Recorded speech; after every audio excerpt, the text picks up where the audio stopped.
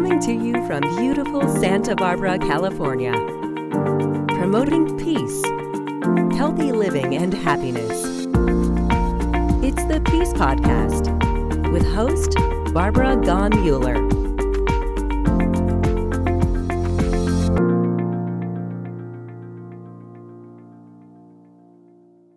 It is such an honor to have you join us today on peacepodcast.org. I'm Barbara Gahn Mueller. I am your host and the creator of peacepodcast.org. Why? Because I believe every conversation can lead you to peace, happiness, and healthy living. And today I am going to have the honor of interviewing Eva Haller. Eva and I have something in common. We're both Hungarian survivors. She survived the Holocaust. I survived my grandfather telling me, war does not work. You, young lady, are going to be a peacemaker. And I said, Grandpa, you came from Hungary to avoid World War I. What can I do? And he said, you are only 3, and look at the life you can live working for peace. And to this day, I thank him. Eva, welcome. What a wonderful heritage. What a lovely, lovely possibility that you had a grandfather you could relate to, that you can remember, that you can quote, that a grandfather who must have taken such delight in you. That is really wonderful. Well, he was very convinced that I had a destiny to help this world achieve the peace it needed. And that destiny has materialized in things like Peace Podcast, the Rotary E-Club of World Peace, marrying Dr. Robert Mueller. Let's start with something. Yeah, let's start with something that you said last night in our Rotary E-Club of World Peace interview. You said, I happen to, well, first I have to go back. You have to hear this. She is a strict and a fierce advocate for social justice. At age 13, with her brother John, she was in Budapest handing out anti-Hitler literature. When he passed, shot by the Nazis or whoever killed this young, beautiful man, she changed her mind and said, I have to do what my grandfather said I had to do, work for peace. Right, Eva? Oh, absolutely. It was in memory of John that I wanted so much to honor. I missed him so. He was 7 years older than I. And anytime I got into mischief, it was because I wanted to do what he was doing.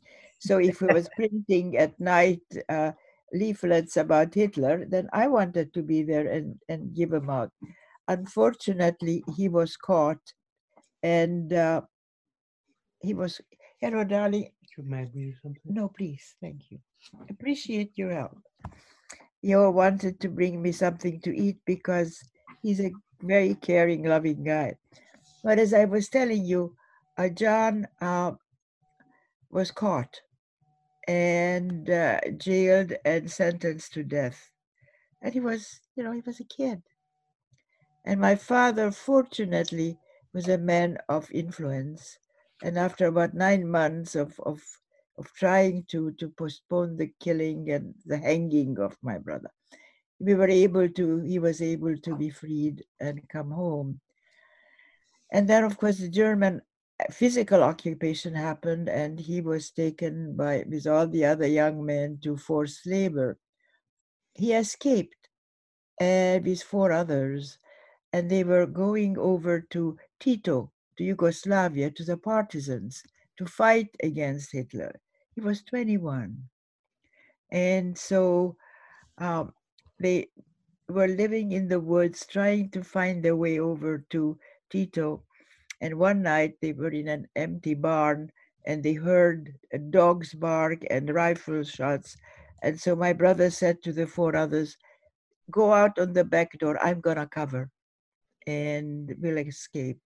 The 4 others did survive.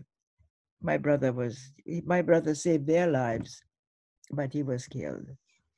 So when he didn't come home after the war, my mother took the train, which was hard because there were not too many trains after the war, sat on the roof of a train to try to find that village where the four survivors described, they left my brother. And mother got to that village and to that barn, and there on the laundry line was hanging my brother's shirt that Mm, my mother recognized. mm. And that was January 1945. Those are the memories that propel you into a life of service and propel you into a life of peace and a life of standing up against what isn't right. And that's what I hear you telling me. Your mother must have been devastated. Well, the whole family was, the war ended. We had a hope to have a new life. The Nazis were gone. Life was to be had, and yet we were so diminished. We were so diminished. It was a life shortly lived. My dear late husband, Robert Mueller, also was in this a situation where he was arrested and put in prison. And he said, I am going to work for peace, and that I am not going to let my grandchildren see the horrors of war that I have experienced. And that's what you're saying, the horrors of war, the innocence, and you don't know what to do sometimes as a young person, but your life was made up of coincidences. I'm going to say it like that. Do you? Absolutely. I think almost everybody's life is made up from coincidences. It's not that's how it is.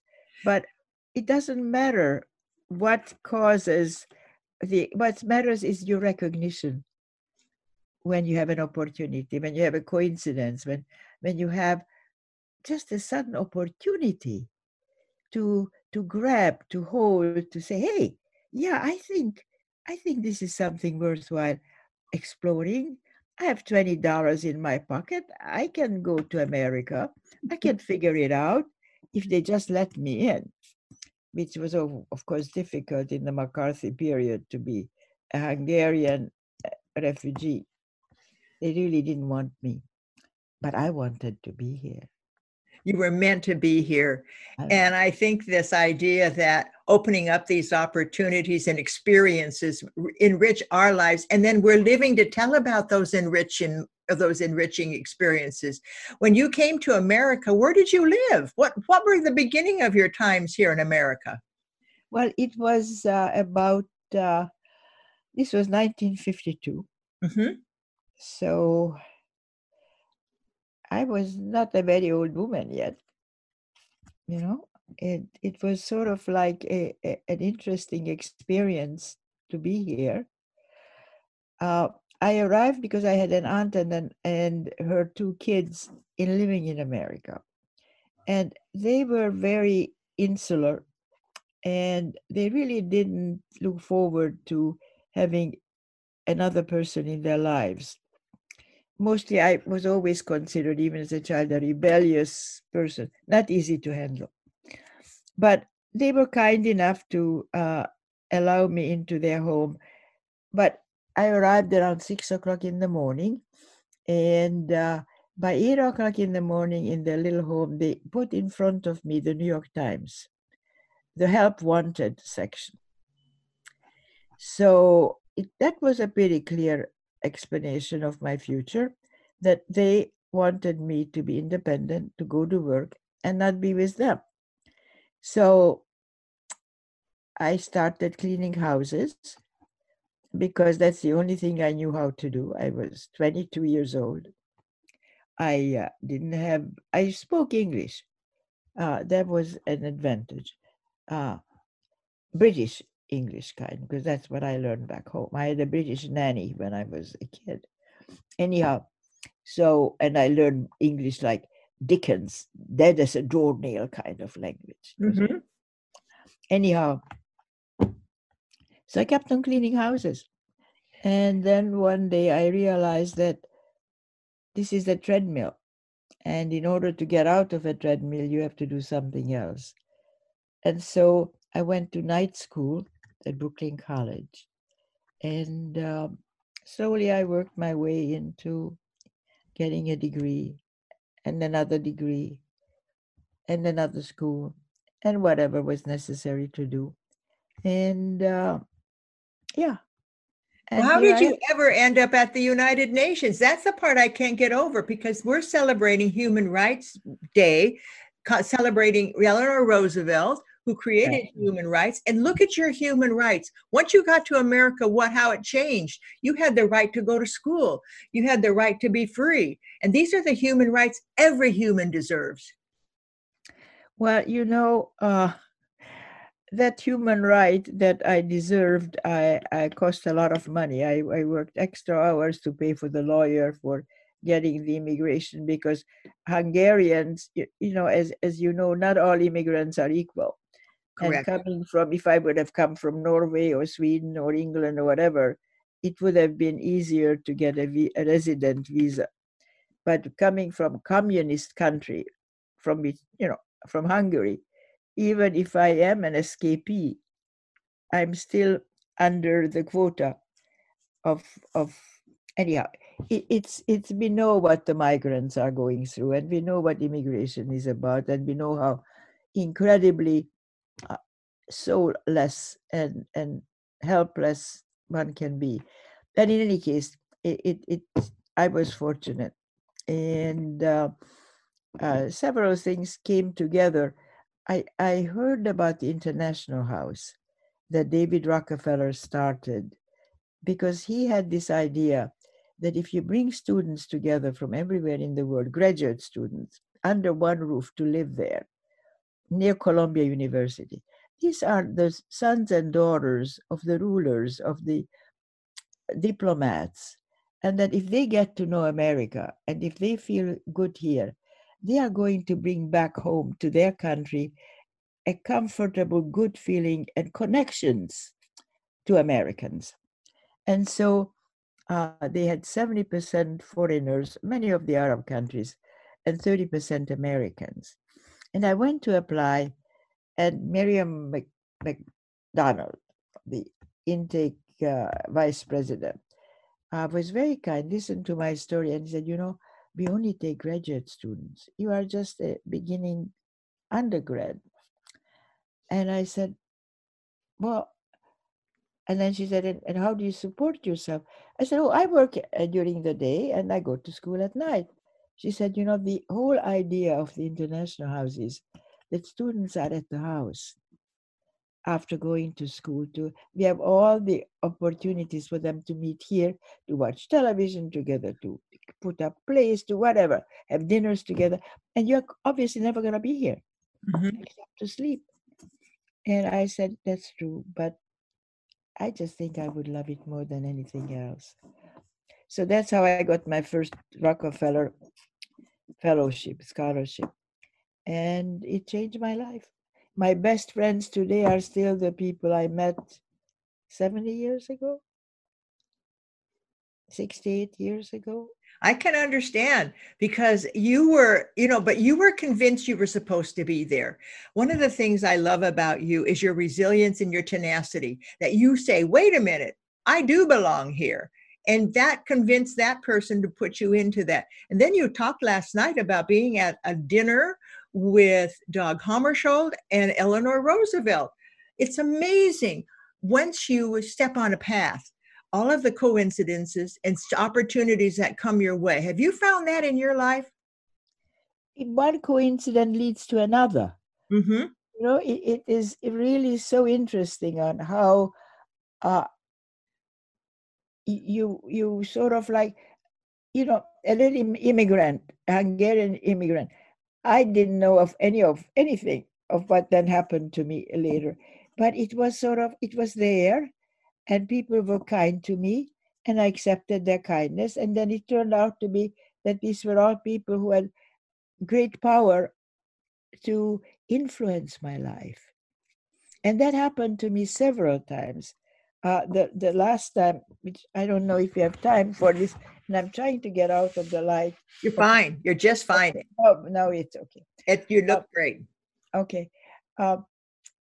So I went to school, and then I heard about the new school for social research.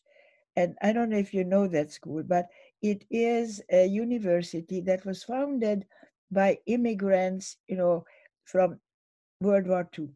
who escaped before the war or during the war or after the war. And they had the biggest names of European intellects, from Hannah Arendt to everybody else who has written books, who has taught at Berlin University or whatever. It was an amazing place. So I applied.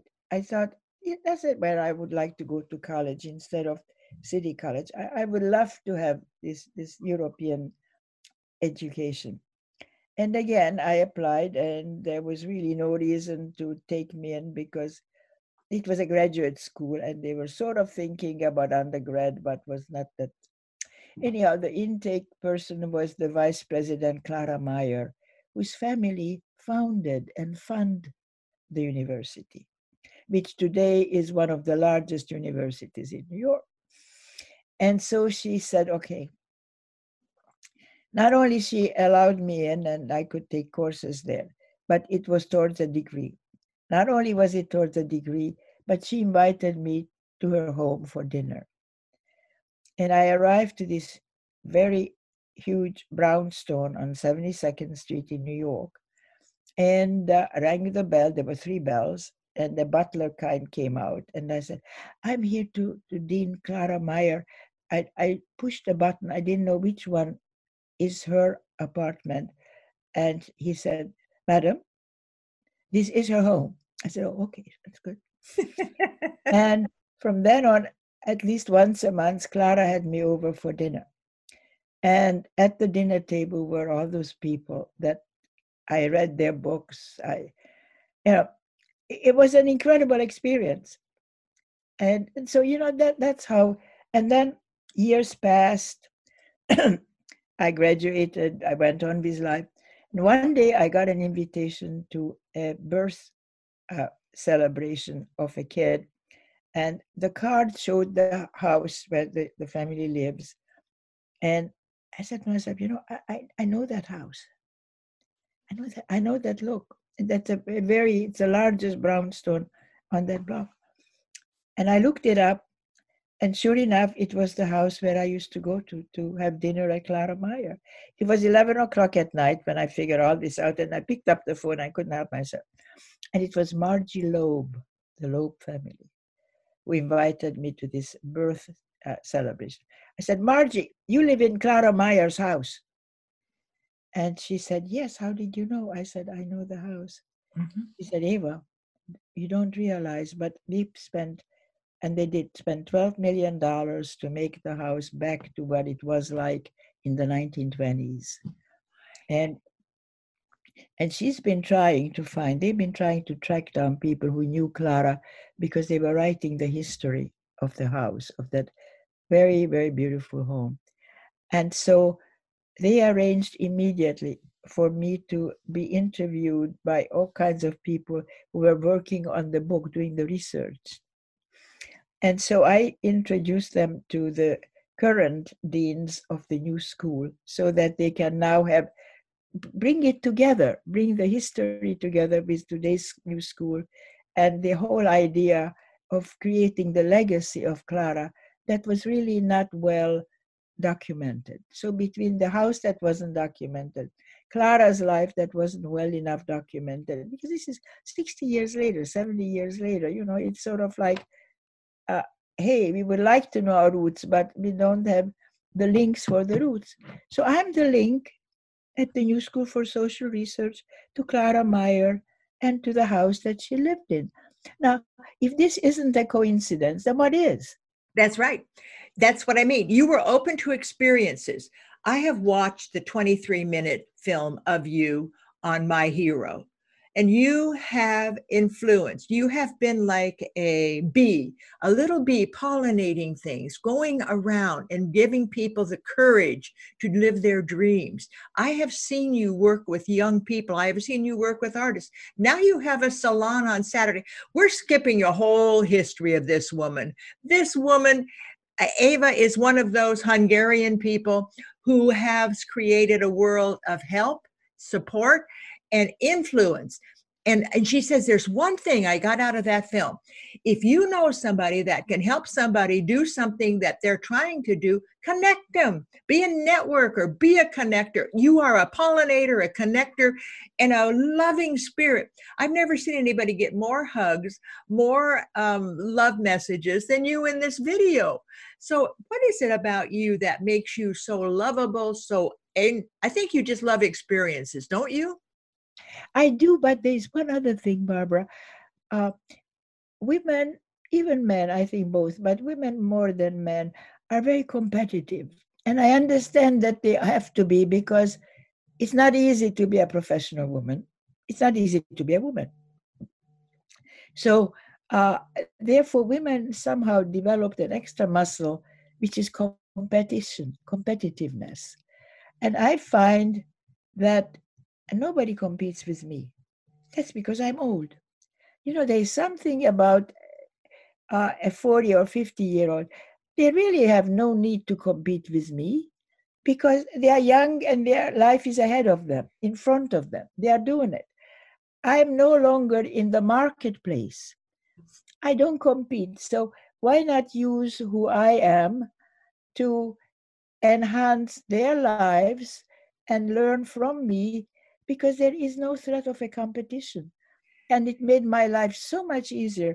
Barbara, that's really the best part of being old, is that people say, well, little old lady, but she is, so kind and she can help. And and since I am no longer in competition with anybody, I lost my competitiveness. I became a much nicer human being. That's a wonderful way to put it. A much nicer human being who has a love for all. If you were to give our planet a message today from, I'm going to tell them your age, 90 plus years, meeting with Jane Goodall, meeting Eleanor Roosevelt, playing with some of the most fabulous artists on the planet, what is your advice today for us who are not quite 90, but really want to live our life to the fullest and create a world that works for all? I think that the only advice I would give anybody is to enjoy your age, enjoy whoever you are, wherever you are, and sort of be surprised. Be surprised. Allow yourself to be surprised about the sky, the beauty, the life. Be surprised of how much you can still do and how important you are. I think your importance in terms of what you can still give, relevance, validation, are the two words I use for myself. I want to be relevant and I want to be validated. When I wake up in the morning, I need to know that I'm going to do something that will validate my existence, that I have a right to be alive, You because said I'm it. You do validated. have a right to be alive. And that's what people forget. They forget their destiny is coded in them, and they just don't really want to take advantage of the gifts they have and share those gifts. Yeah. And once you realize that you have validated yourself, Validated yourself. okay, then the day gets to be so much easier, because it sort of puts energy into your spine, and you are really feeling that you are contributing, you are making a difference, and we all are making a difference. We only want to do it. If you want to make a difference, you do. Well, I must finish today with something you started 40 Saturdays ago. You said, I'm in this COVID-19. I need my friends and I want to share something. What did you start 40 Saturdays ago, Eva? Well, I invited 6 friends on a virtual dinner.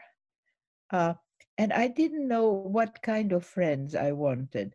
But I asked Jerry White, who is a Nobel laureate for the uh, landmine that he created, the Landmine Survivors Network that he worked with Mhm. Princess Diana. I invited Jerry, who's a very old friend, and a few other people. And we sort of sat around and we talked about just how are we going to.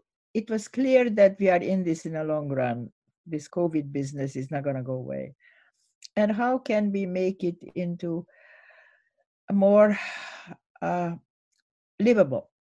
And of course, my 6 other friends were not in an old age home. I mean, excuse me, in a where do I mean Casa Dorinda, Retirement community, a for want of a better retirement word. community. Uh-huh. I consider it an old age home.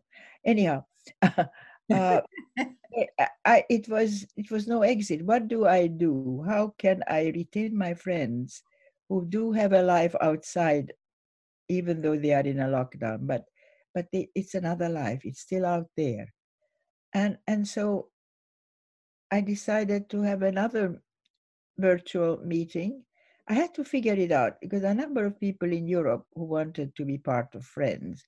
And it's at 11 o'clock at night, when in Santa Barbara it's 2 o'clock in the afternoon, and 5 o'clock in New York City.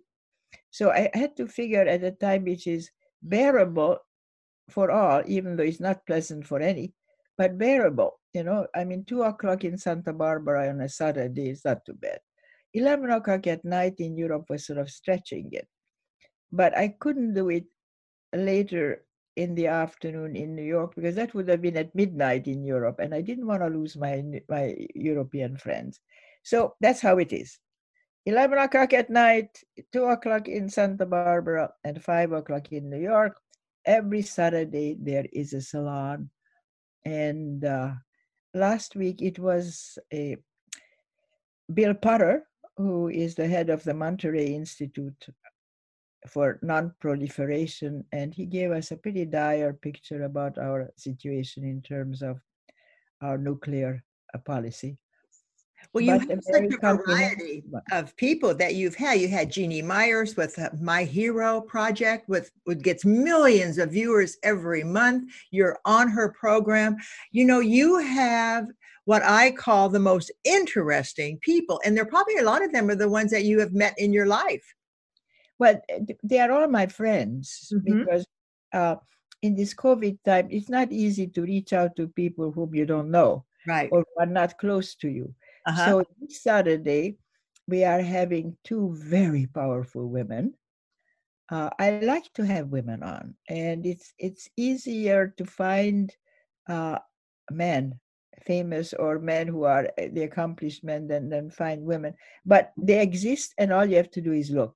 Mm-hmm. And these 2 friends of mine, Catherine Marshall, who was the second in command of the World Bank, and Atalia Oren, who is a senior professor at Notre Dame of religion and social studies, and they are going to discuss religion. And that's a pretty scary topic, the role of religion, the good, the bad, the evil, the power, and all of that. And a couple of stories. And I wanted to title that lecture The Archbishop and the Banker, Mm-hmm. because do I have any more time to tell a story? Yes, please. We want, as she is talking about the Archbishop and the banker, I want you to know that it's at 2 o'clock every Saturday. And when you listen to Peace Podcast, we'll put down at the bottom the Zoom link so that you can join us. So you don't have to worry about that, because I don't want you to miss one of these Saturdays. Please go on, Ava. Well, anyhow, the story goes that Jim Wolfenson, who was the head of the World Bank, Right. Was having dinner or whatever with Archbishop Lord George Carey in London. Mm-hmm. And George, who is a very good friend of ours, I serve on several boards with him. George accused Jim in a friendly way. You do all kinds of things for the world, but you do nothing about morality, religion, spirituality. That is very important to consider in all the countries that the World Bank funds. And Jim Wolfenson thought about it, and with great respect to George, he said, I agree with you. I flew back to America and asked Catherine, the second in command, to create a division at the World Bank. And she did. And this is like 30 years ago. So that's where the Archbishop and the banker come into the story, because it is Catherine who is going to be presenting. You know, there's this, you're bringing up another thing that I totally believe. Our words are so powerful. Our words, our thoughts. If we could spend our time thinking about the world we want, the peace we want, it creates a vibration, and you carry that peace with you, and the vibration of trying to realize that we have to have spirituality in the World Bank. That, you know, so many wars on our planet today are religious wars. My God's better than your God. My religion's better than yours. These are words that could be healed, and we could have a mutuality where we could get along. And that's my dream. That's why I'm interviewing you. And I would love to keep talking, because I want people to see the resilience of a 90-plus-year-old woman, I should say young woman, who has created a world around her that supports her, and she supports them right back. We're listening to Eva Haller, and this woman has created such an array of friends. And I hope that you're able to understand that friends keep us young. I swear there's 3 things that I think make me feel good: friends, joy in my heart, and being of service. And then I can stay, like as Ava said, you still look like you were 20 years ago. And I say, yeah, that's because I have peace in my heart. Right, Ava? Absolutely right. This woman is so special. Well, I am Barbara Gon Mueller. I thank you so much for joining us today. I'm going to send, along with my little description of her, I'm going to send the podcast that we did last night, as well as the wonderful My Hero 23-minute video of Ava Haller. Ava, do you have a last word today? Thank you. Thank you. I love being with you. You are such a role model. When Jane Goodall described you in this 23-minute video, the words that she said were profound. How you have influenced her, that you went to help her with her chimpanzees. And there you were. She's also on peacepodcast.org if any of you are interested in finding out more about Jane. Jane is magic. But she had a dream. When she was a little girl, as you did, when you were a little girl and your brother was killed, and you said, I'm not going to let this happen anymore. She had a dream. She was going to work in Africa, and her mother went with her. When you have a dream, and I truly believe this, when you have that dream, the universe will support you, but you have to stick to it. Stick to it. Don't give up, right? Look at you. You never gave up. No. See? No, not yet. Not yet. But you know what? I'm now going to go and make breakfast. She's going to make breakfast, and I'm going to thank you for joining us. You're listening to Eva Haller, and I hope you'll join us every week for a Peace Podcast. God bless you. Thank you, Eva. Thank you, love. You're Really welcome. You're so welcome. God bless you. Bye-bye.